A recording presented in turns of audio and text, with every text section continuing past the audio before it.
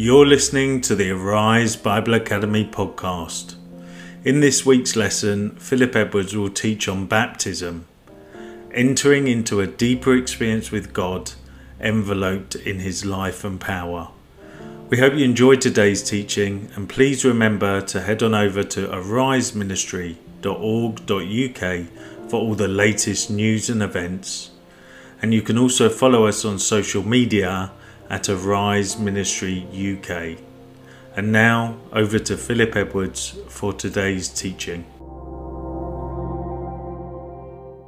I'll take you back to those key verses that we're studying. It's in Hebrews chapter 6. I'll just read them to you again. Just a couple of verses in Hebrews 6 verses 1 and 2. It says, "Therefore, let us leave the elementary teachings about Christ and go on to maturity, not laying again the foundation of repentance," number 1, that is from acts that lead to death, "of faith in God, instructions about baptisms, the laying on of hands, the resurrection of the dead, and eternal judgment." I've reversed the order of the laying on of hands and baptisms just because I wanted to do the two baptisms together, so I did laying on of hands first and moved on to the two baptisms. So we're going to look at baptism tonight. We'll look at the baptism in water first in this first section, and then we'll go straight on to the baptism in the Holy Spirit. It's the third foundational truth that we have after repentance and faith, and we said through these two, this is how we come into the kingdom of God. We start our Christian life through repentance and faith in God. Without those two elements, we will never get started on the Christian life. The laying on of hands and the baptisms is to do with the exercise of ministry through the Christian life. The baptisms takes us into deeper experiences of God where we receive from him, and then the laying on of hands is the impartation of what God has blessed us with. Baptism in water then. What does it mean to be baptized? Well, the Greek word, and I've said this many times, I'm not a Greek scholar or a Hebrew scholar. I can look at the books just like you can to get meanings of words, and sometimes that is really important that we understand, especially when there's maybe a bit of a discussion in the church, even an argument about something, to go back into the original and find the meaning of words. The word baptize is from the Greek word baptizo or bapto, and it means to immerse, to cause something to be dipped into a fluid and then taken out again, to baptize it, to immerse it. In the New Testament, there are 3 or 4 examples from where people were baptized, or speaking about baptism, where we see quite clearly it's more than simply a sprinkling of water on someone. It's an immersion. It's going down into the water. And it is important that we go through immersion because there's a lot of symbolic teaching that is very important to the Christian. So, as I said, there's a number of examples regarding total immersion. The first one is when we look in Acts chapter 8 and we look at the baptism of the Ethiopian. It says this in Acts 8, 38 and 39. "And he gave orders," this is Philip, "to stop the chariot. Then both Philip and the eunuch went down into the water, and Philip baptized him. When they came out of the water," well, they had to go into it and come out of it. If it was simply a sprinkling of water, then they didn't have to have so much water. They could have done it with just a cupful of water. But there had to be sufficient water for them to actually go down into it. A second one is when John was at a place called Aenon near Salim. It says this in John 3 and 23. "Now John was baptizing at Aenon near Salim because there was plenty of water." Again, you see the point that there was a lot of water. The idea being you didn't need a lot of water or plenty of water to sprinkle. You could have done that with a cup of water, but they had to have plenty so they could go down into it and they could immerse. I thought it quite comical when I read this, that even the writer of it would say there was plenty of water. It's as though he knew that through the years we'd have problems with this. And so he put this in the scriptures just to clear up any problem we might have, because it seems a weird thing to say there was plenty of water. It just doesn't make sense when you're recounting a story. But obviously the Holy Spirit knows better, and he thought it necessary to put it in there. In the case of Jesus being baptized, when Matthew and Mark write their account, it talks about Jesus in one of the accounts. He went up out of the water, and then the other gospel says he came up out of the water. So the idea is that Jesus obviously walked into the water. Now, I've seen pictures on films and things where Jesus literally does walk into the water up to his waist, and then they sprinkle him on his head when he's standing waist deep in water. Well, I wouldn't have seen the point of walking into the water waist deep just to get wet, to be sprinkled with. Anyway, so those are three there that I think it talks about immersion, the burial of somebody underneath the water. The one that's most, I think, supportive of the whole thing is found in Romans, when it's not talking about the account of baptizing someone. It's in Romans 6, 4 and 5. It says, "We were therefore buried with him through baptism into death. If we have been united with him like this in his death, we will also be united with him in his resurrection." Now, it's figurative speaking. It's saying, just as we die and we're buried in the ground, so baptism is being buried in the water. Just as we're immersed in the ground so we're not visible once we've died, so baptism is an immersion in the water so we cannot be seen. It is a symbolic thing of burying someone underneath the ground so they're not visible anymore. There are 4 or 5 different baptisms that we read about in the New Testament, so I'll just go through the 5. We only look at 2. The first one is about John's baptism, which is called a baptism of repentance. It says this in Mark 1 and verse 4. "And so John came baptizing in the desert region and preaching a baptism of repentance for the forgiveness of sins." So John the Baptist's baptism was a baptism of repentance. The second one we could look at could be the baptism of suffering. We won't be looking at this tonight, but I'll just make reference to it. We read about it in Luke 12:50 and Mark 10 and 38. It says this in Luke 12 and 50. "But I have a baptism to undergo, and how distressed I am until it is completed." And then in Mark it says this, "You don't know what you're asking," Jesus said. "Can you drink the cup I drink, or be baptized with the baptism I am baptized with?"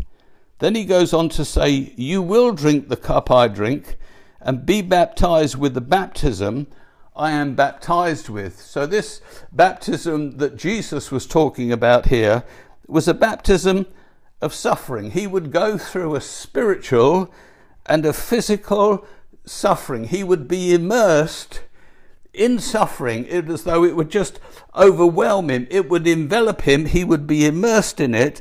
And of course, he was referring to when he was going to the cross, both the journey to the cross when he was in the Garden of Gethsemane, and as he goes to the cross, he talks this about a baptism of suffering, being immersed in suffering. And he says to those who are with him, you will go through this as well, a baptism of suffering. The third example is that of Christian baptism. Matthew 28 and 19, that passage that talks about the Great Commission, it says, "Therefore go and make disciples of all nations, baptizing them in the name of the Father and the Son and the Holy Spirit."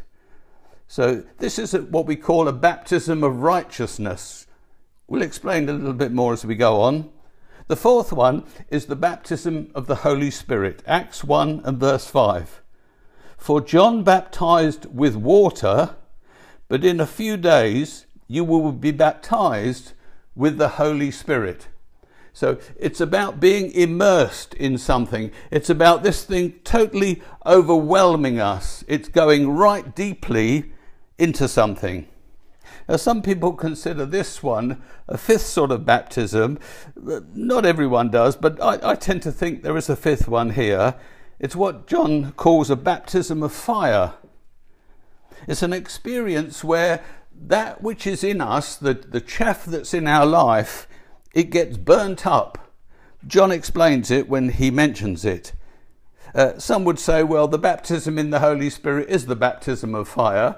My experience, and we mustn't build doctrine and theology necessarily on experience, but we can't ignore experience. We've got to say, well, I've seen some people who've received the baptism in the Holy Spirit, they speak in other tongues, but it doesn't seem like they've had a baptism of fire. And then another period in their life, something quite dramatic happens to them. I was thinking of Paul's conversion. Paul had quite a dramatic conversion. Remember when he was going to Damascus, suddenly it says a light from heaven came and blinded him. It was though this was dramatic. It was a real baptism of fire. He was completely changed as a person as the result of this. Another a good example of this is perhaps found in Isaiah. It's not the baptism in the Holy Spirit, and it is referring back to the Old Testament. It's when Isaiah goes to the temple. I'll read to you what it says in Isaiah 6:6. It says, as he was standing in the temple, he said, then a seraph flew to me with a live coal in his hands, which he had taken with tongs from the altar. And of course he touches his lips, and there's a burning that goes on. So that's how I refer that to a baptism of fire. There is an experience that we can go through, that everything in our lives becomes consumed by the fire of God. We'll study this evening just two. The baptism of John the Baptist was a temporary transitional thing, and although we learn a lot from it, it doesn't relate to us. So if you go to a baptismal service and someone preaches on this, you're not really baptizing for repentance. That's not what it is. So, but we will look at it, we'll try and explain that, and we'll see that it's just a transitional thing. So John's baptism of repentance first. John's message when he came, remember he came at the start of the gospel, he came before the ministry of Jesus.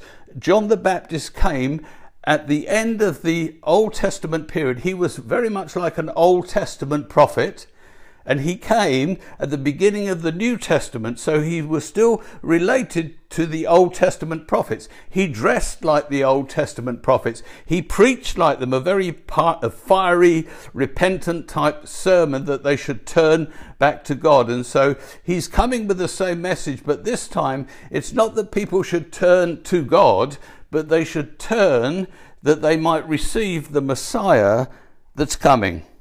So John the Baptist came with a specific message, and it was he was to prepare the hearts of men and women that they might receive the Messiah.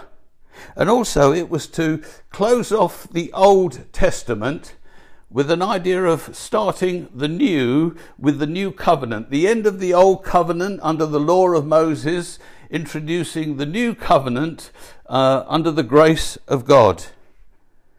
So John prepares the hearts of the people of Israel to receive the coming Messiah. This is what his baptism was all about. It says in Isaiah 40 and verse 3, you might know this verse, a voice of one calling. Now, I've read this before, I've had it read to me, and people have said it like this, a voice of one calling in the desert. It doesn't say that. You have to look at your Bibles a bit more carefully. It says this, a voice of one calling. Now, what's he calling? In the desert, prepare the way for the Lord. Make straight in the wilderness a highway for our God. That's Isaiah prophesying about John the Baptist's message. And the message is our hearts, or the hearts of the people at that time, were like a desert. They were like a wilderness, and it was barren, and it had nothing of God. And he says, prepare a way for the Lord. Repent, change your heart, because the Lord wants to come in and move into your heart. Make your heart like a highway for the Lord to come and enter into. We dealt with this principle when we looked at repentance. If you remember, and you were there at the time, I said before God moves, he moves first. Pick that one up, Danny. Well, good. Before God moves into our lives, he just wakes us up, as it were, and then we turn to him and cry out to him, and in the crying out he comes. We couldn't automatically just wake up one day and start crying out to God. He has to do something on us, and as we cry, because he started to move, he'll respond to our cries. God first indicated his intention then through John the Baptist to send a Messiah. I am sending a Messiah, he's saying. Get your hearts ready, prepare yourself, repent, turn to me. We see the people then coming in their thousands, literally, to be baptized by John the Baptist in the Jordan. And as they get their hearts ready, the highway for God to come, then God starts to move in sending the Messiah to come. John had to do his ministry before Jesus could come. There had to be a preparing of the way before he could come. The second thing that his message and his ministry is all about, as I said, it was to provide a link between the Old Testament and the New Testament, between the dispensation of law, which everyone lived under the law of Moses, that's the nation of Israel, to the dispensation of the gospel of Jesus Christ. He was the link. He was bringing an end to the old, and he was going to start something of the new. Now, John the Baptist couldn't start anything. What was going to start was when Jesus finished his ministry 3 years later. Jesus would die on a cross and we'd be resurrected, and then the new covenant, the new dispensation of grace would then begin. So John came for this small period of time, baptizing people with a baptism of repentance. He fulfilled these two things in a very short period of time. It was a transitional period from the old to the new. How long did John baptize for? Well, I tried to look into it. No one was very definite. Probably between a year and 2 years. That's all his ministry was for. So growing up as a man just a little bit older than Jesus, enters into his ministry, ministers for maybe 1 or 2 years through baptism, and then we know he's slaughtered, isn't he, by King Herod. And that's the end of his ministry, his time. He was sent to make a way for the Messiah to come, for God to respond to people. In his message, in John's message of repentance, in his baptism of repentance, he demanded two things from the people. One, yes, that they repent. That's why it's a baptism of repentance. And the second thing is a public confession of their sins. Only those people who were willing to meet these two conditions, to repent and turn back to God and want God to come again, and then confess their sins openly. Now, I don't think they met together reciting their sins, but in coming, there was a manifestation to everyone. I'm a sinner. That's why I'm being repentant. I want to change. I want to prepare for the coming of the Messiah. So John actually demanded that anyone who came to him for a baptism had to have already repented of their sins before he would baptize them. So the baptism was a visible confirmation that those being baptized had passed through the experience of repentance and forgiveness. Remember when some of the Pharisees came and they said, we're ready to be baptized, because obviously they wanted to look right in front of the people. He sent them off. As he did the soldiers that came, he rebuked them in the way that they lived their lives. And everyone who came, if he wasn't convinced they had repented and they had changed, he wouldn't baptize them. So He baptized people a baptism of repentance and forgiveness for the coming of the Messiah. This experience wasn't real baptism, it was just a transitional baptism. Those whom John baptized, they did not receive inward peace or victory over sin. It was a symbolic sign, and it was a confirming that something had happened on the inside of them that they wanted to prepare for the coming of the Lord. But their hearts were prepared to receive the Lord Jesus Christ when he did come with his message. The heart, the wilderness was made ready for the coming of the Lord. So John had quite a specific job. He had a quite strategic job in the preparation of the hearts to receive the Messiah. So that's John's baptism. We're moving on now to consider the other baptism, which is the baptism of repentance, which is the Christian baptism. It is the baptism as a believer that you should have experienced, that you should want to experience or go through. Now, we all have to make a decision whether we do this. There isn't a good reason why we shouldn't. If we have received Christ as our personal Saviour, we should follow through on what he's told us to do next, which is to receive a baptism by immersion. Baptism, it's an integral part of the complete gospel message. What must I do to be saved? Remember, it wasn't just believe in Jesus. There was more to the answer than that. We'll have a look at that in a minute. So, although that Jesus was baptized by John the Baptist, Jesus' baptism was different from everybody else's. Everybody else was baptized because they had sinned and they were coming to confess their sin and to repent of their sin and turn from their sin. But Jesus had never sinned. So Jesus never had to confess any sins. So you could ask the question, well, why on earth did Jesus get baptized if he didn't have to?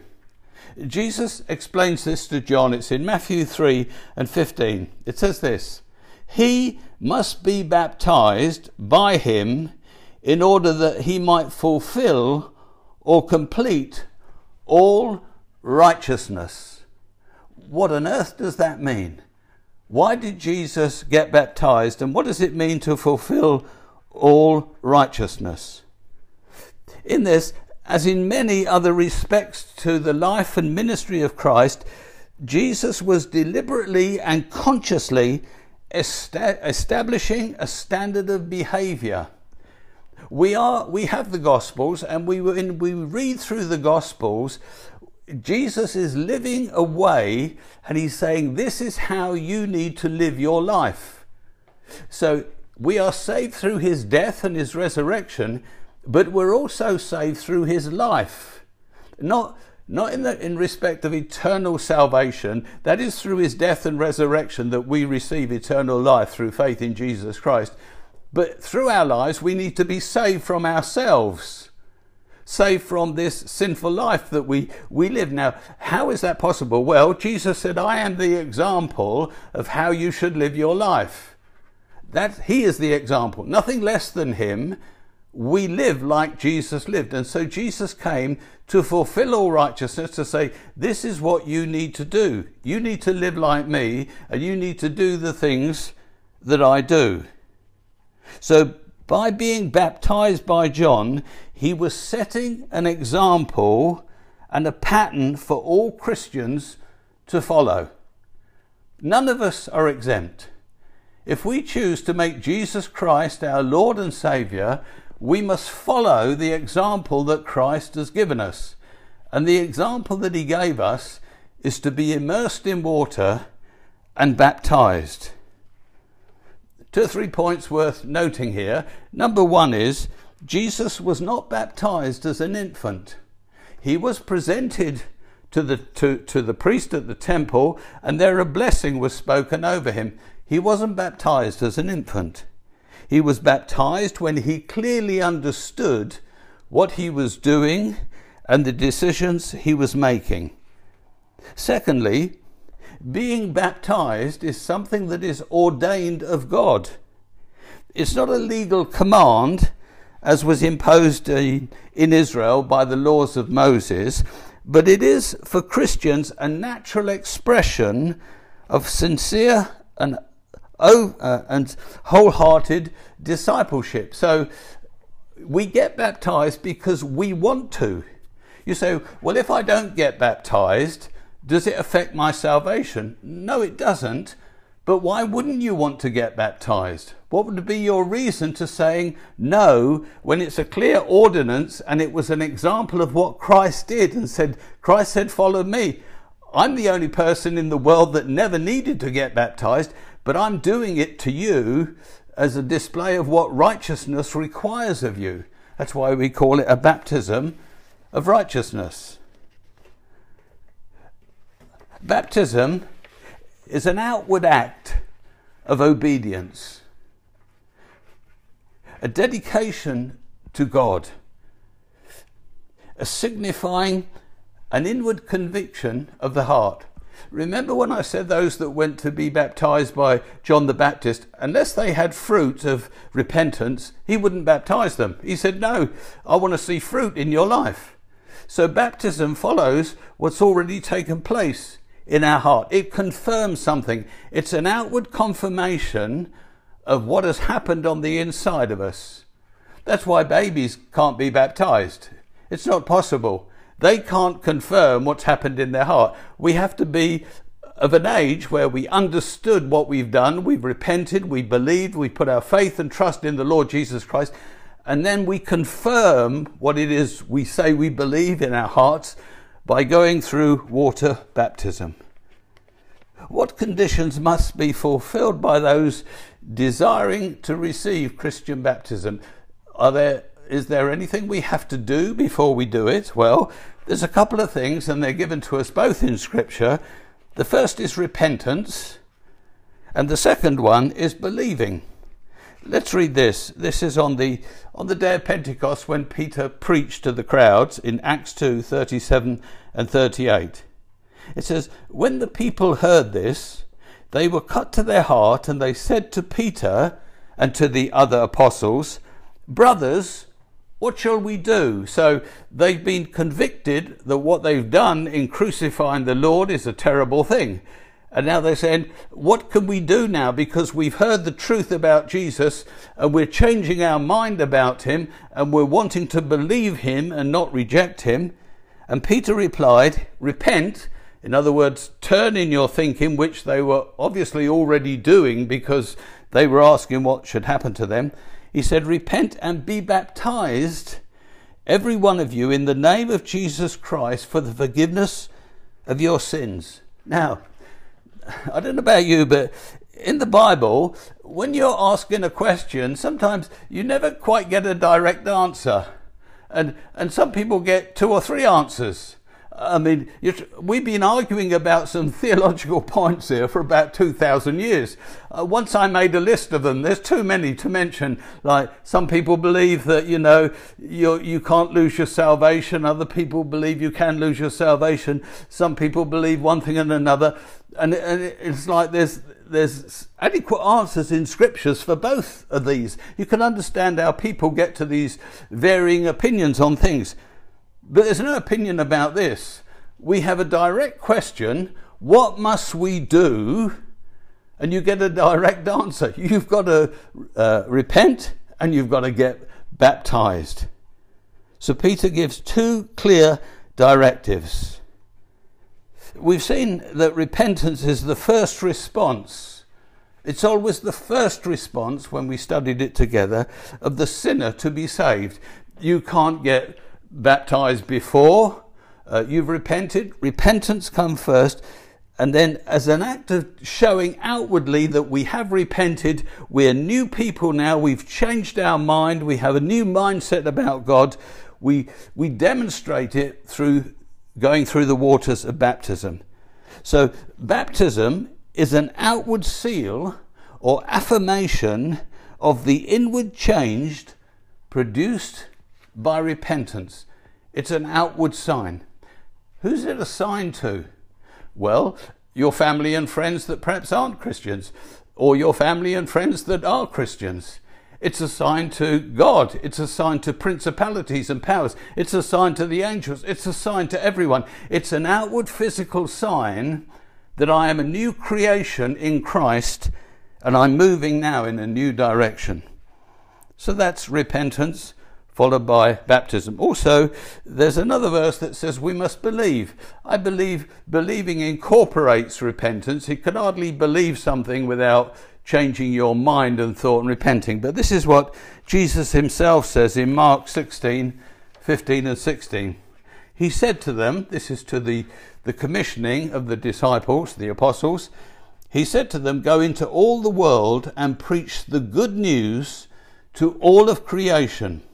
Whoever believes and is baptized will be saved, but whoever does not believe will be condemned. I like the way it's just worded. You see, it's the believing or not believing that saves you or condemns you. I get that. So there will be people who will be saved in heaven that have never got baptized. But that isn't part of the condition. But Jesus gives the clear instructions. Get people to repent, to turn, to believe, and then to be baptized. Everywhere the gospel is preached then, those who desire to be saved are required to do two things based on what Christ has said here. They're to believe, which must involve turning, having a different mind, which is repentance, and then they must be baptized. The church, I believe, in the New Testament, and for the first, a long period after, they just believed it. They did it. They never questioned it. Once a person believed in Jesus for his salvation, he was immediately baptized. We read this, that when the 3,000 came to receive the Lord Jesus Christ, when Peter preached on Pentecost, all of them were baptized. What a baptismal service, eh? 3,000. I wonder how long that took. I wonder who got involved in the whole business. It must have been just crazy, really. I don't know how the church could mess this up. It's so clear to me. I don't know how you can mess it up. Honestly, it's just like you just got to ignore God's word to get it wrong, and yet it can be got wrong. What is the spiritual significance then of Christian baptism? Well, in baptism we are identifying with Christ. It's a symbolic thing, I understand, but through it we are going through the three acts of which Christ went through to secure our salvation. So we're identifying ourselves with Christ. Christ died, was buried, and he rose. We say, Lord, we want to identify with you. We want to die. We want to be buried. And we want to rise as well with you. So it's a symbolic thing. It's an identification with Christ. But before we identify with Christ, let's look how Christ identifies with us. God always has to move first. We respond to God. We can never take the first step. God has to call us and we then respond. So Jesus came and identified with sinners. Before he called sinners to identify with him, you see, we two have to become one. We come one with Christ, one in the Spirit. Before we can do this, before we can identify with him, he first identifies with us, then we with him. So his identification was two ways. First, he went through baptism, which he didn't have to do. Then he went through the cross, which he didn't have to do. He did both of these things to identify with us, sinners cut off from God. So he identified. How did he identify with us? Through baptism. Well, just imagine the scene. There's scores and scores of people. I don't know how many hundreds had gone to the Jordan to be baptized when Jesus went to the Jordan. I can't see Jesus pushing himself to the front as though he was some sort of celebrity and everyone made a way for him. Nobody knew who he was, by the way. He hadn't done anything up to then, remember? His baptism was the first thing. So he was just like anyone else. I don't know whether they have orderly queues. They weren't British, otherwise they would have had orderly queues. They were just, what I've seen in other parts of the world, first come, first served. It's a big melee, really, to get to the front. So I don't know how it was, but what I see is that Jesus is standing with the sinners. He's just like all the other sinners. He's just like everyone else who's coming to repent and he's coming to confess. He has nothing to repent of and nothing to confess, but he's identifying himself with sinners. Just as these men and women around were standing before God as sinners wanting to repent, Jesus was standing amongst them as well as a sinner saying, I'm identifying myself with you. He stood in the line, perhaps, and he just walked forward when it was his turn, and he was baptized like all the others. But of course, John the Baptist knew who he was because he was a relative. He was John the Baptist's cousin. He knew him and he knew something of him, and God spoke to him. And God said to him, a dove will come and land on his head, and then you'll know that he is the Messiah. And of course, as he is baptizing Jesus, this happens, and then John the Baptist knows clearly who Jesus Christ is. So Christ identifies himself with them in their relationship with God as sinners. He stood with us as though he was a sinner with us. He just stood alongside us. His baptism in the river, also, it pictured two things. It pictured his death and it portrays his resurrection. So Jesus is going into the water, and as he's buried in the water, as he goes down, it typifies his death. And then as he's brought out, it's symbolic of his resurrection.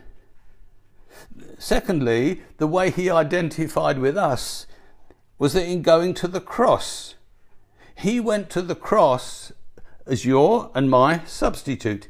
He's the only person who didn't have to go to the cross. But he went as your substitute. In the same way he was baptized as a sinner, so he went to the cross as a sinner. What he took upon himself was God's judgment of you. So he went there instead of you.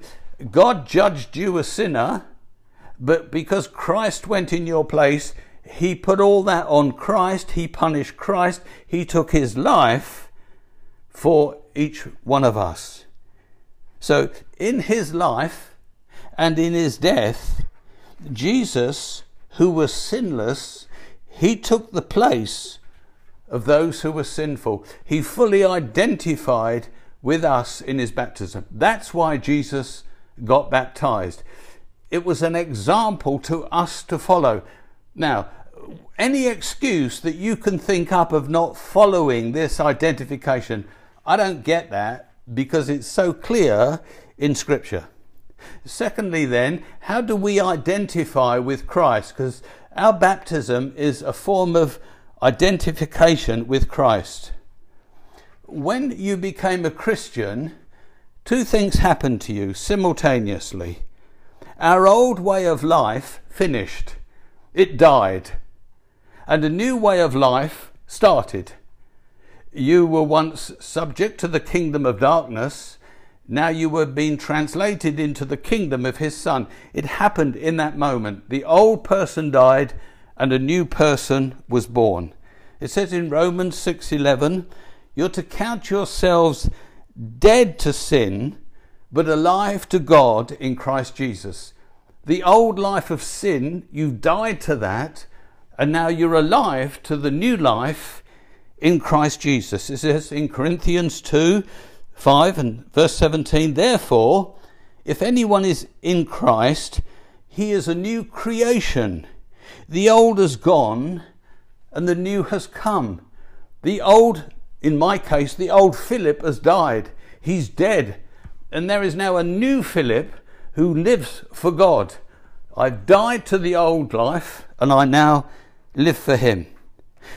The moment our lives were linked to Christ through repentance and receiving him, and God giving us the faith and then the gift of righteousness in our lives, two things that happened to Christ also happened to us, and we rose with him in a new life. So, what is this baptism then? Number one, baptism is about death, is about burial, and is about resurrection. And in this we identify with Christ. Christ died, was buried, and is resurrected. And what we're saying, Christ, because you identified with me, I'm going to identify with you now. You stood in my place as a sinner and got baptized. You went to the cross and you died in my place. Now what I'm going to do is I'm going to identify myself with you. I'm going to die, I'm going to be buried, and then I'm going to rise again. So by immersion in water, we're saying in effect that just as Jesus died for our sins on the cross, so we have died to sin in our lives. So when we offer ourselves to be buried, we are making a statement that says, I have died. The best thing you can do with a dead body is to bury it. Get it out of the way, because it's only going to stink in a short period of time. So he says, right, when you make yourself ready for baptism, it is a signal that you have died. You are a dead person to the old person, and so you need to bury that person. Under the water, as we go under the water, immersed under, just as in the grave you're immersed in the ground, burial of a dead person, just as Jesus was buried in the tomb, so we couldn't see him anymore. His body was hidden away from us. So when we are lowered beneath the water, our lives as sinners are regarded as put out of sight. The old me disappeared the day I was baptized. That's what it symbolized. Now, I think what we ought to do when we baptize people is hold them under the water a bit longer than we do. We sort of get them in and get them out quick. I mean, no. We make our children suffer more in the bath than that. You know, we scrub them and that. So I think when you hold someone under the water in baptism, hold them under it for a good 5 or 10 seconds. You know, just bury them. Make sure they're really buried. Make them know what's happened, that you've buried them, and they're not coming up quick again, so they're properly dead and properly buried. Anyway, that's me and the way I would do it. Anyway, that's the way I used to do it anyway.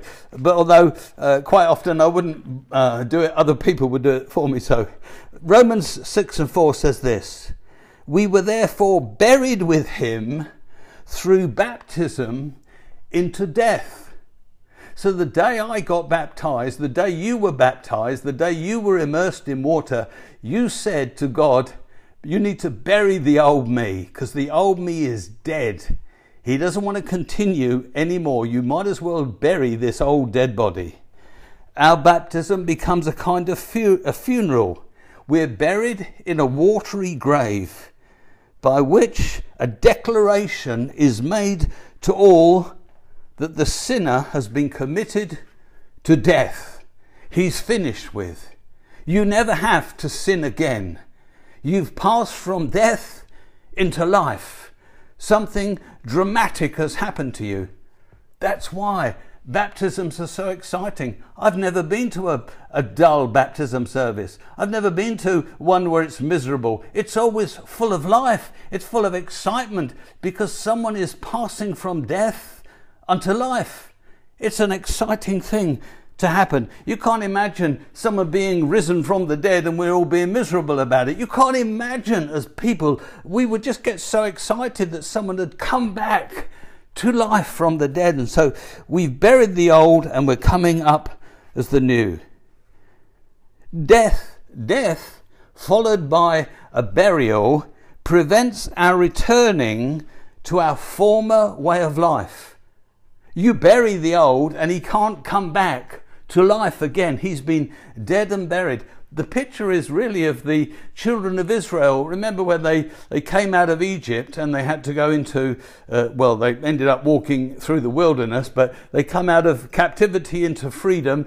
There was the water in front of them, and the water parted and they went through the water, And then when the enemy came after them, he was completely drowned in the water. So they passed from death to life. Satan had no longer a hold on them anymore. It's important, that's why we get baptized, because as we go through these waters, it's a symbolic sign to God and to everyone else, to the demonic forces. My old self is now dead, Satan. You can't have me anymore. I'm a new creation in Christ, and I'm moving on with him. Coming out of the water then signifies our resurrection. Romans 6:5 says, if we have been united with him like this in his death, we will certainly also be united with him in his resurrection. So just as Jesus came out of the tomb in resurrection life, in a newness of life, we come out of the waters of baptism in newness of life. We are a new creation in Christ. We've buried the old dead one and we've come out a new one. Jesus was raised by the power of God from the dead. When we come out of the water, we come up with the power of God in our lives. The anointing of God is upon us. We are lifted from the water to live a new life, a distinctive life, the life of Christ himself. It says in Galatians 2:20, I have been crucified with Christ, and I no longer live, but Christ himself, he lives in me. It also speaks of the future, that we will be resurrected one day from the dead. Just as our physical body comes out of the water, one day our physical bodies will be raised again to newness of life to receive the coming of the Lord. So that's baptism in water. I want to look at the nature of the experience of the baptism in the Holy Spirit. Scripture describes it as two things, two ways. One is we're baptized in the Holy Spirit, and the other is we drink in the Holy Spirit. So one is the Spirit comes upon us, and the other illustration of the baptism in the Spirit is we drink it in and receive it into ourselves. Let's first look at then the baptism in the Holy Spirit. We've already discussed in great detail, baptism means immersion. So God's plan for all of us is that we would be immersed in the Holy Spirit. The Holy Spirit, it comes from above. We're immersed in something that comes down from heaven and just engulfs us. Just as we would be immersed in water and completely submerged, so we're submerged in the Holy Spirit.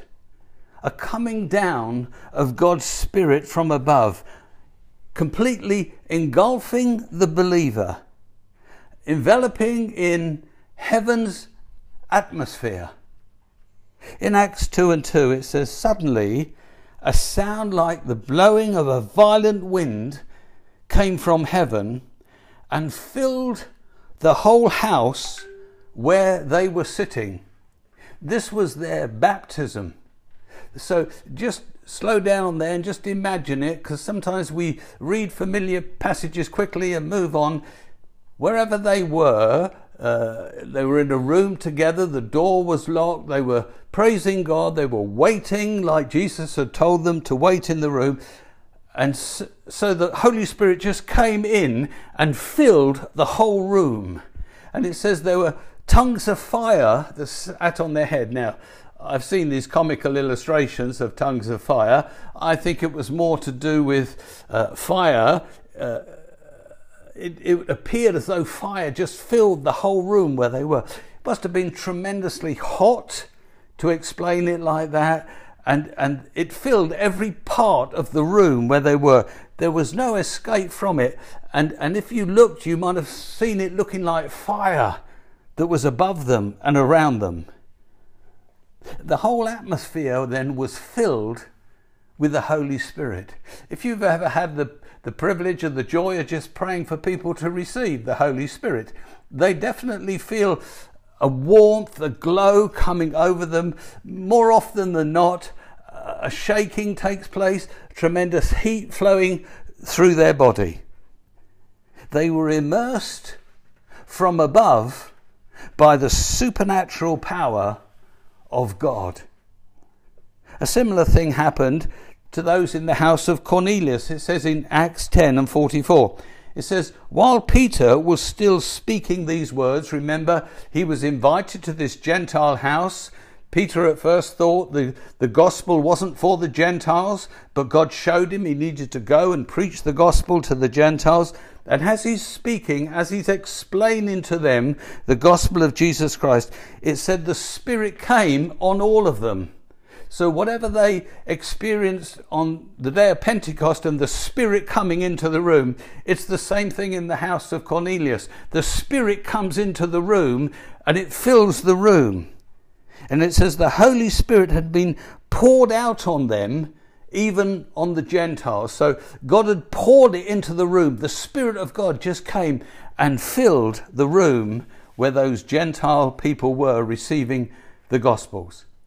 So it appears that in some cases, Jesus baptizes new believers as and when he wants to. In other cases where we read it, it comes through the laying on of hands. Now, God wants to involve us in as much of the kingdom work that he can. That's why he gives us the privilege of laying hands on people and seeing them filled with the Spirit. Now, in the two cases that we've looked at, where Pentecost, Jesus sent the Spirit into the room, and in the house of Cornelius, he sent the Spirit into the room. There was no laying on of hands. It was a first in both cases. The first time the Holy Spirit came, the first time it came upon the Gentiles. See, Peter and the other believers would never have laid hands on the Gentiles, not in the month of Sundays. I know that God had said, listen, they're acceptable. They wouldn't have done it. So Jesus himself came and baptized those people in the house of Cornelius. Jesus himself said in Luke 24:49, I am going to send you what my Father has promised, but stay in the city until you have been clothed with power from on high. So there's no question about it. Your baptism in the Holy Spirit is the power of God from heaven coming down upon you. And the idea that it clothes you, it goes all on the outside of you. You're engulfed in the precious power of God. The second experience of the Holy Spirit, I said, was drinking. First, we're baptized into the Holy Spirit, then we drink the Holy Spirit. It says this, and we read it in John 7:37. It says, if anyone is thirsty, let him come to me and drink. If you want the Holy Spirit, you drink the Holy Spirit in. When I pray for people to receive the Holy Spirit, I encourage them to drink it in. Drink it. Drink it into yourself. Receive it from the Lord and let it flow into your being. Not only around you and all over you, but let it get right on the inside of you. Then he moves on in this particular passage about saying, if you're thirsty, come to drink. He says, when you've drunk enough and your thirst of God has been quenched, he said, I want you then to be channels so the Holy Spirit can flow through you. We looked at this in some detail with the laying on of hands. The Holy Spirit comes into us and then he flows out of us. It says, John 7:38, streams of living water will flow from within you, and this he is speaking of the Holy Spirit. So there's two wonderful experiences, in us and all around us and over us. One of the purposes of the Holy Spirit is that we will be able to relate to other people. We're going to look at several other purposes, but we'll hold that one for a minute. God wants us to reach out to the needy. He says, streams of living water will flow from within you. This speaking of the Spirit. So the filling of the Spirit of God, the anointing of the Spirit of God, is that we would go and be a channel, or the form of a channel of blessing to others. It's not that you're the blessing, you're the channel of the blessing. If someone says you're wonderful, it is the Holy Spirit working through you that's wonderful. He is the wonderful one that has come, and he is flowing through you and touching them. In that verse there, it says streams. It doesn't say a stream of living water. It says there will be streams. So we can meet all sorts of people with all sorts of problems. And as we meet them in the power of the Spirit can flow through us and touch all sorts of people. It says in Acts 1 and verse 8, you will receive power when the Holy Spirit comes on you. We're going back to this anointing coming on us, and you will be my witnesses. It says in Matthew 12 and 34, for out of the overflow of the heart, the mouth speaks. So we put these two verses together. God wants to fill us with his Spirit so we become witnesses. When the heart is full of God, it must overflow. Any vessel that you fill up to the brim, it's going to pour over the top. So as we remain filled with his Spirit into our hearts, it will always start to spill out. It will start to be a channel of blessing to other people. Some of us, that channel of blessing, it flows through our hands. It's what we do. For others, it is the verbal witness. It is the speaking of the life of God to other people. It's not necessarily preaching to people, but that which comes out of our mouths is life building. It's glorifying God. It's positive. It touches the lives of people. It brings hope into people's lives. Sometimes the Spirit of God simply flows through our eyes. Just by people seeing our eyes, it can touch them, or it can flow through our hands in what we do. It's a supernatural overflow of the Spirit. That's why we have to keep being filled with the Spirit. It seems somehow the Spirit just drains away, and then we have nothing to give. The life, the things that we should be saying, they're not flowing anymore from our lives because we're empty. It's from the overflow of the heart that these things flow out of our lives. So it's about keeping filled to overflowing. Peter, on the day of Pentecost, it says this in Acts 2 and 14. Then Peter stood up with the 11. Now, Peter had never preached much before, and he had never preached to thousands of people. But when he gets up with the 11, he raised his voice and he addressed the crowd. 3,000 people got born again on that day. Oh, I'd love to preach a sermon like that and see 3,000 people get saved. I mean, I know it wouldn't have been me. And I tell you something, it wasn't Peter on the day of Pentecost either. It was the power of God that went on the words that Peter spoke. If we speak the words of God, if we speak truth, the Holy Spirit can take those words and can energize them and do good with them. If we speak anything else, the Holy Spirit has nothing to do with it. He wants to energize the words of truth, the words of the gospel, the words of peace, the words of love. He wants to move on them. It says in Ephesians 5:18 and 19. Instead, he says, be filled with the Spirit. And what happens? Speaking to one another with psalms and hymns and spiritual songs. Sing and make music in your heart to the Lord. He doesn't say you're supposed to sing to anybody, because some of you can't. I'll join those ranks. He says, we speaking to one another with psalms, with positive words, with that. And he says, in your heart, you're making melody unto the Lord. The song of the Lord is overflowing within you as you're full of his Spirit.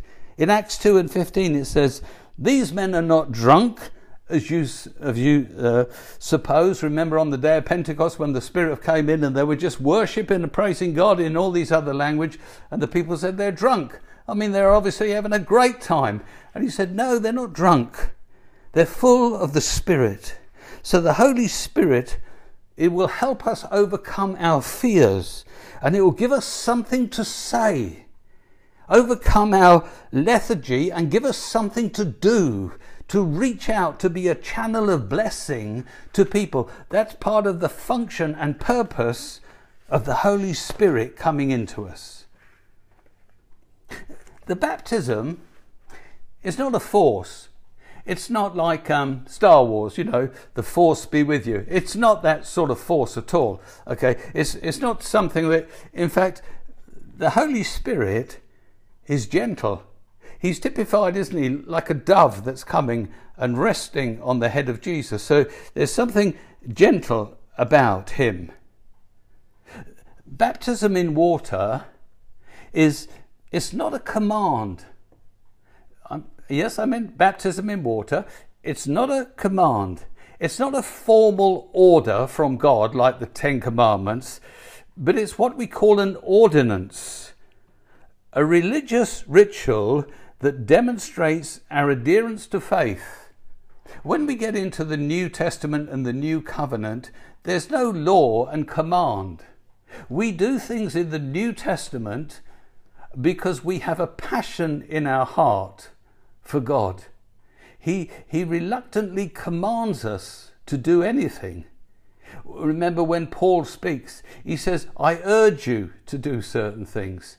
He pleads with people to do things. He doesn't give dictates to people. The baptism in the Holy Spirit is not an ordinance.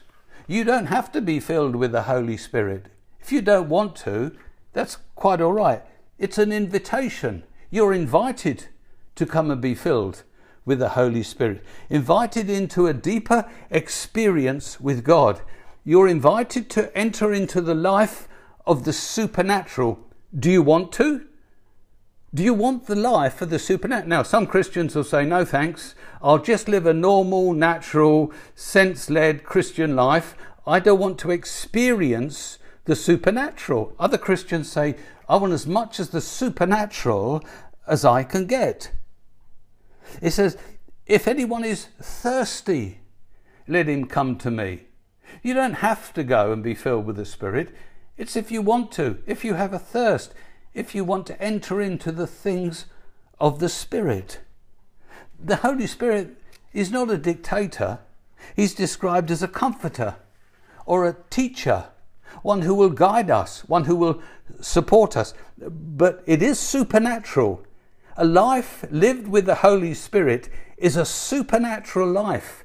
And we are to have supernatural experiences on a daily basis because we're living with the supernatural.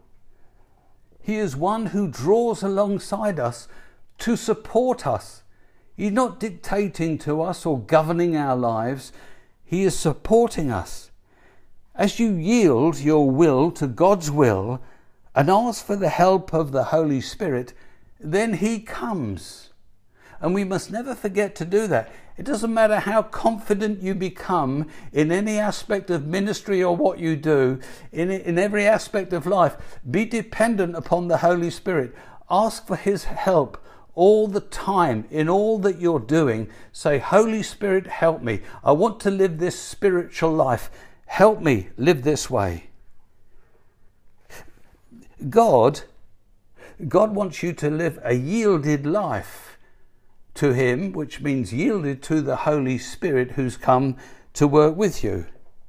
God only consumes with a fire what we are prepared to place on the altar of sacrifice. That which you sacrifice to God, all the self-will things, as you sacrifice them to God, God burns them up, and so the Spirit has greater access in our lives. A little word of warning. You can be filled with the Holy Spirit, but it will do you no good at all if you're not willing to be guided, counselled, directed, and controlled by Him. So you can be full of Him. You can be singing His praises. You can be singing in tongues and speaking in tongues. But when He comes and says, do this, or don't do that, or move over here, or move there, or step out into this, and you say no, you're full of the Spirit, but he's no good to you. He wants to help to direct your life, to counsel you through situations. The Holy Spirit will require from us a life of continual submission and waiting on God. We have to continually give ourselves to waiting on him. It's easier when you're older to be led by the Spirit than when you're younger. Sorry that, young ones. You'll get there.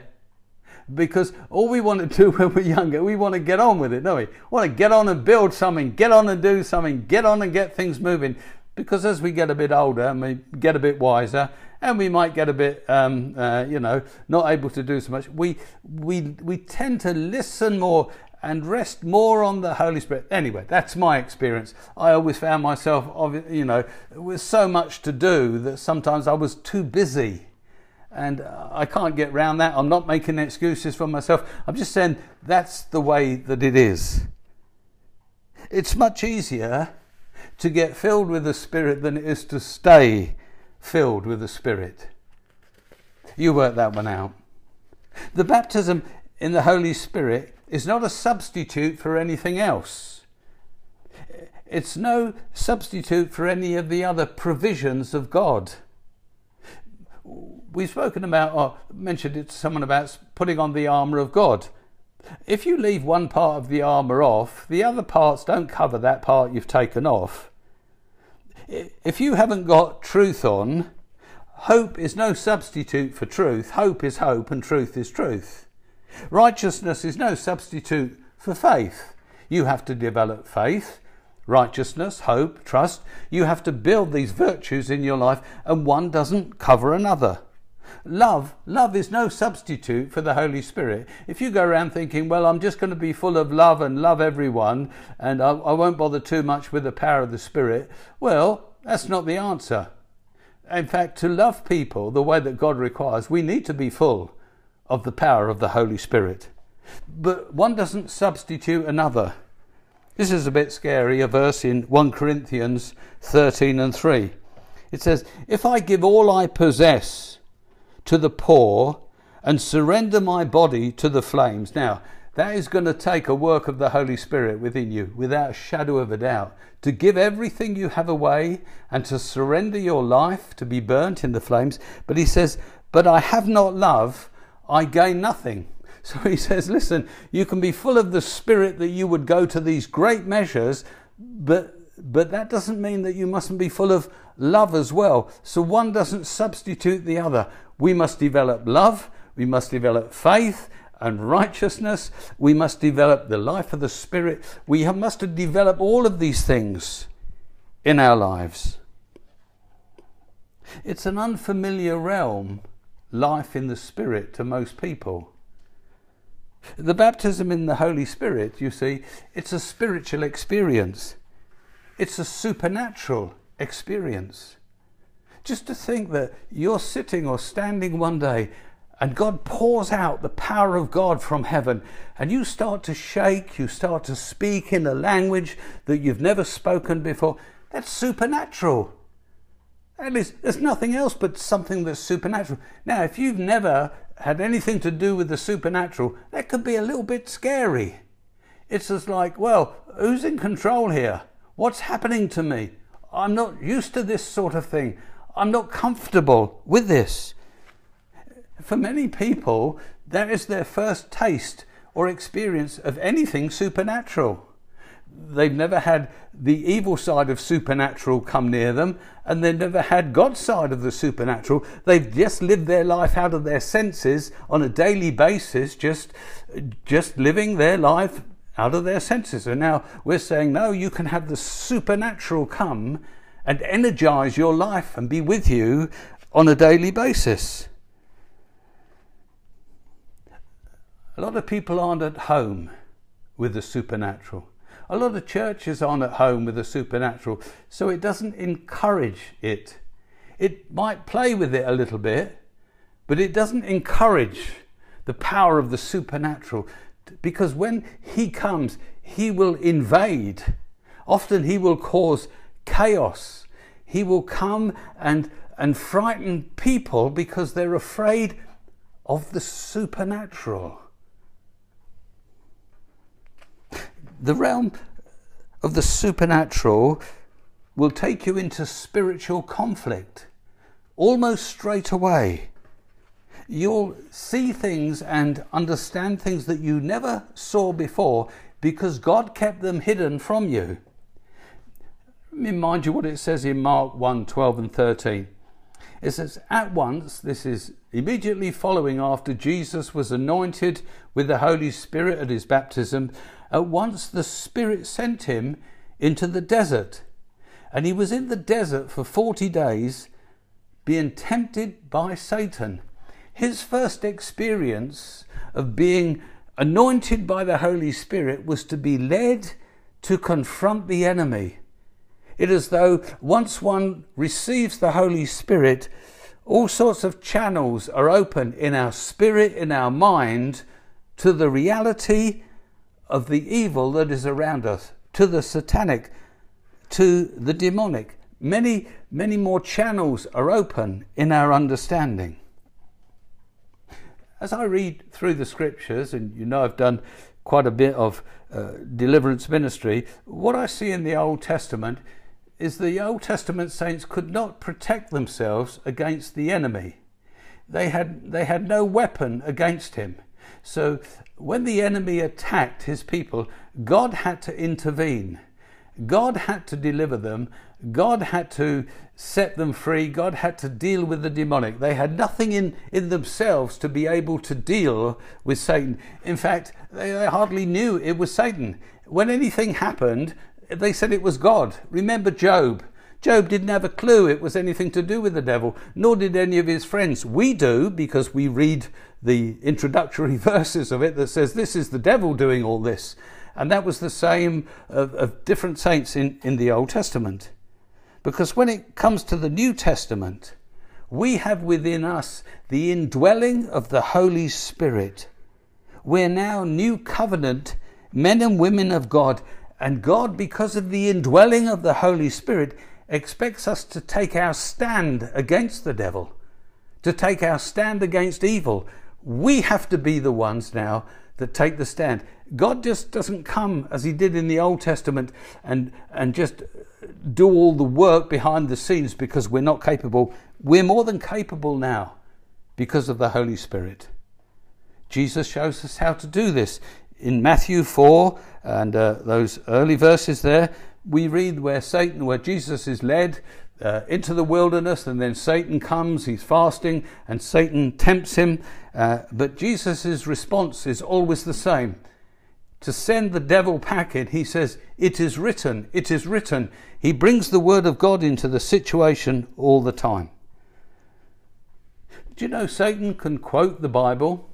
He's very good at it. When he attacked Jesus, he quoted the Bible. He quoted what Moses had said in Deuteronomy. He said it. See, you need to know the Bible better than the devil. If you can't quote the Bible better than the devil will beat you every time. Because he's smart. He's really smart. Now, it says in Ephesians 6:17, it said, take the sword of the Spirit, which is the word of God. So it's the only defensive weapon we have to strike against the enemy, which is the sword of the Spirit, which is the word of God.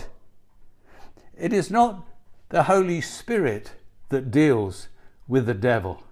It is the word of God that deals with the devil. We need to understand this. It isn't the Holy Spirit. It is the word of God. But when you speak the word of God to the devil, he empowers the words that you speak, which sends the devil packing.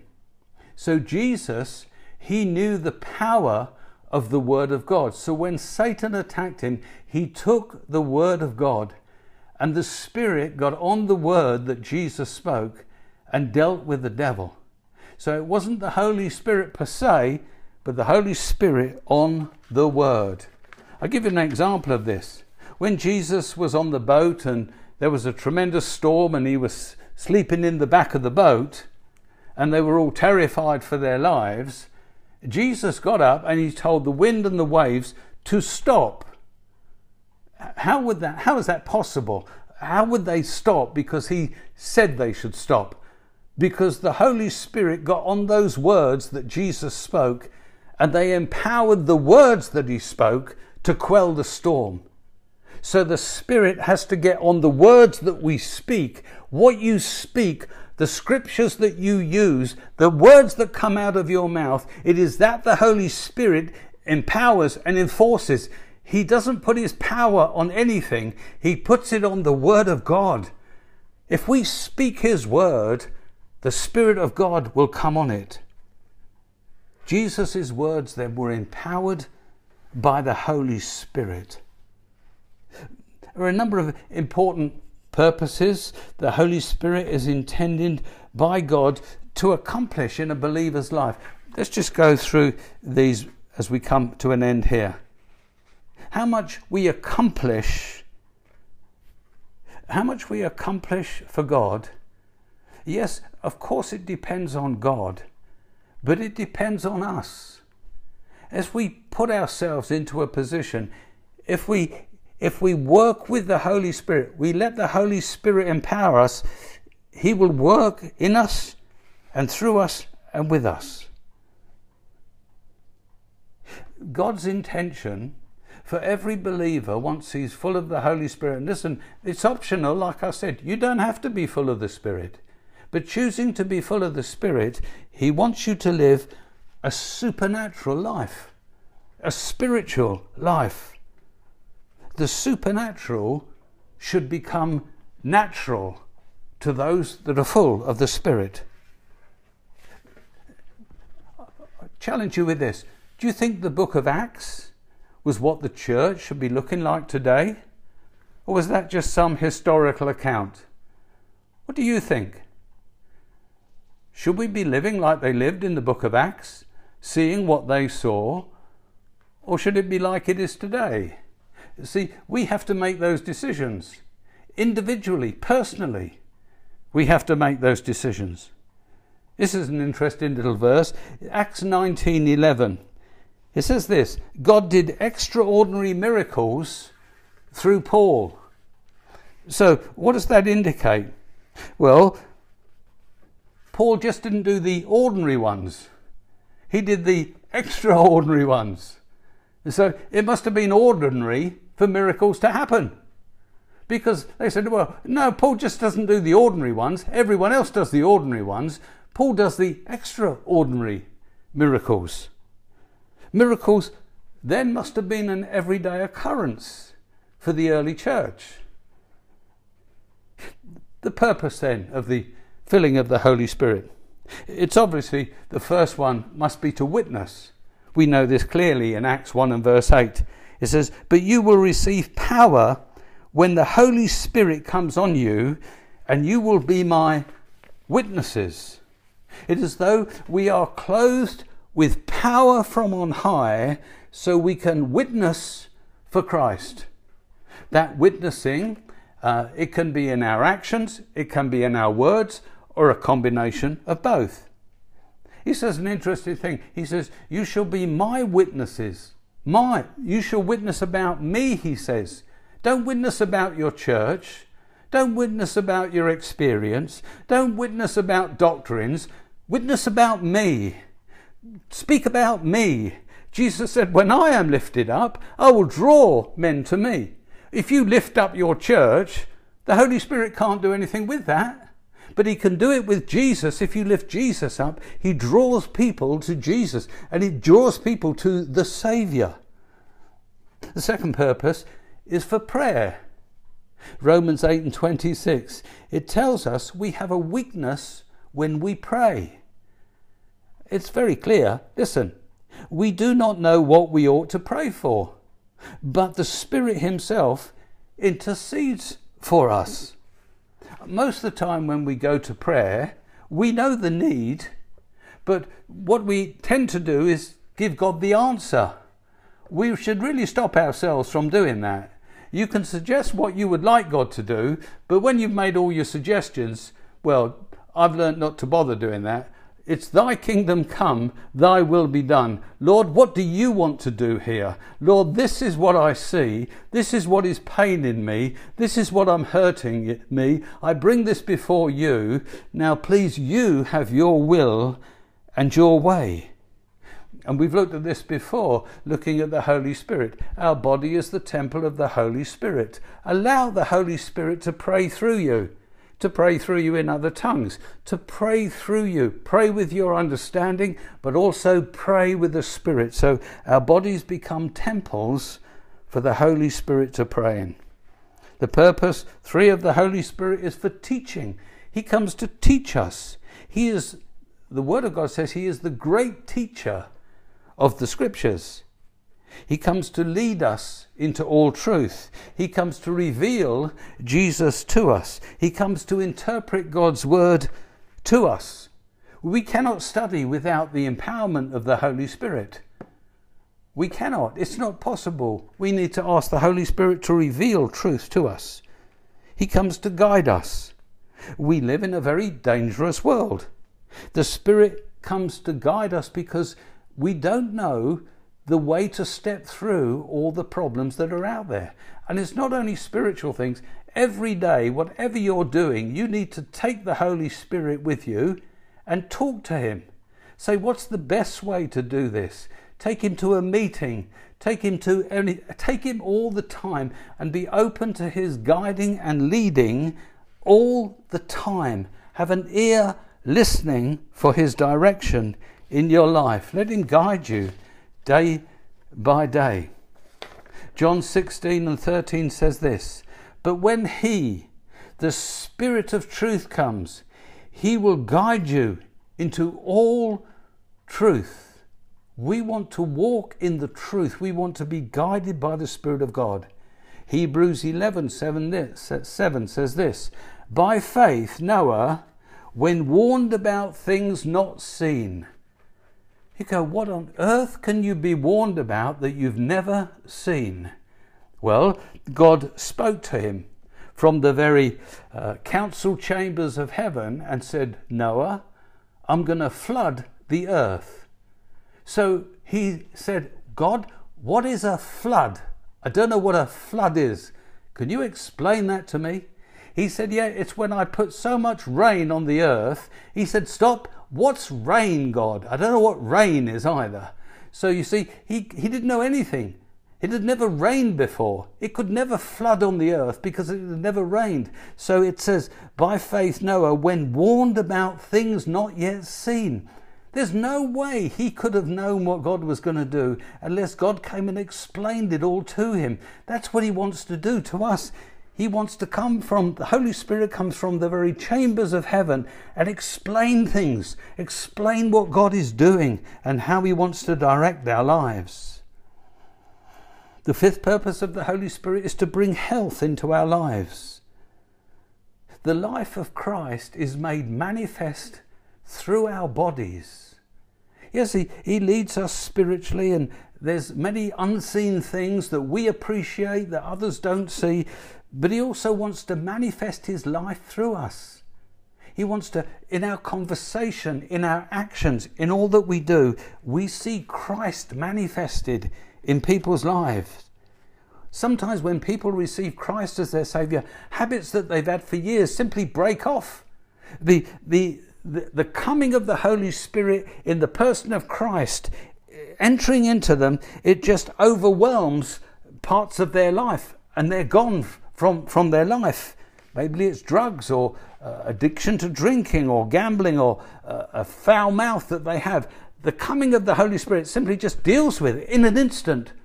It'd be lovely if he dealt with everything like that, but that's not the case. Just on some things, he just does that. He overpowers our physical bodies. In Romans 8:11 says, he who raised Christ from the dead will also give life to your mortal bodies. A sure and certain hope of the resurrection and the promise that God will reconstitute the elements of our body. we will become ashes or dust. Thousands, millions of Christians are now simply dust and ashes in the earth. They're still here as atoms and dust and ashes in the earth. And he says, when Jesus Christ comes, the Spirit of God will come into the earth, and it will gather all the atoms, all the dust, all the ashes, all the particles of that person and reconstitute a body. That body that you have will be rejoined, brought together again by the power of the Holy Spirit. He who raised Christ from the dead will also give life to your mortal body. You will stand before Jesus Christ, the man with the resurrected mortal body, with your resurrected mortal body, and you will stand before him, and he will talk with you, he will love you, he will embrace you, you will experience that relationship, man to man or woman to man. You will experience that because God, by his power, will just bring our bodies together and raise us up again. And the final purpose I've got for you tonight of the Holy Spirit, it says in 1 Corinthians 12:13, for we are all baptized by one Spirit into one body. The ultimate purpose is to unite all believers, that we would be one. When the Jews in the house of Cornelius were listening to Peter's message, the Jews were very doubtful whether they should relate to the Gentiles at all. The thing that convinced them that they should embrace the Gentiles as their brothers and sisters in Christ was they started speaking in other tongues. As the Spirit of God came upon the household of Cornelius and they started speaking in other tongues, all the Jews said, they have received the same thing that we have received, which was the promise of the Holy Spirit. Therefore we cannot reject them, that they are our brothers in Christ. It was only because they spoke in tongues did they receive them, because the same Spirit that entered into Peter and the others had entered into that household of Cornelius. He wants to unite the church so we become one in him. Amen. You've been listening to the Arise Bible Academy podcast. We hope you enjoyed today's teaching, and please remember to head on over to our website at ariseministry.org.uk, where you can sign up for our next module, which is handling stress. Also, if you would like to partner with Arise Ministry, you can do so on the website via our secure online payment system. Arise Ministry, a living legacy.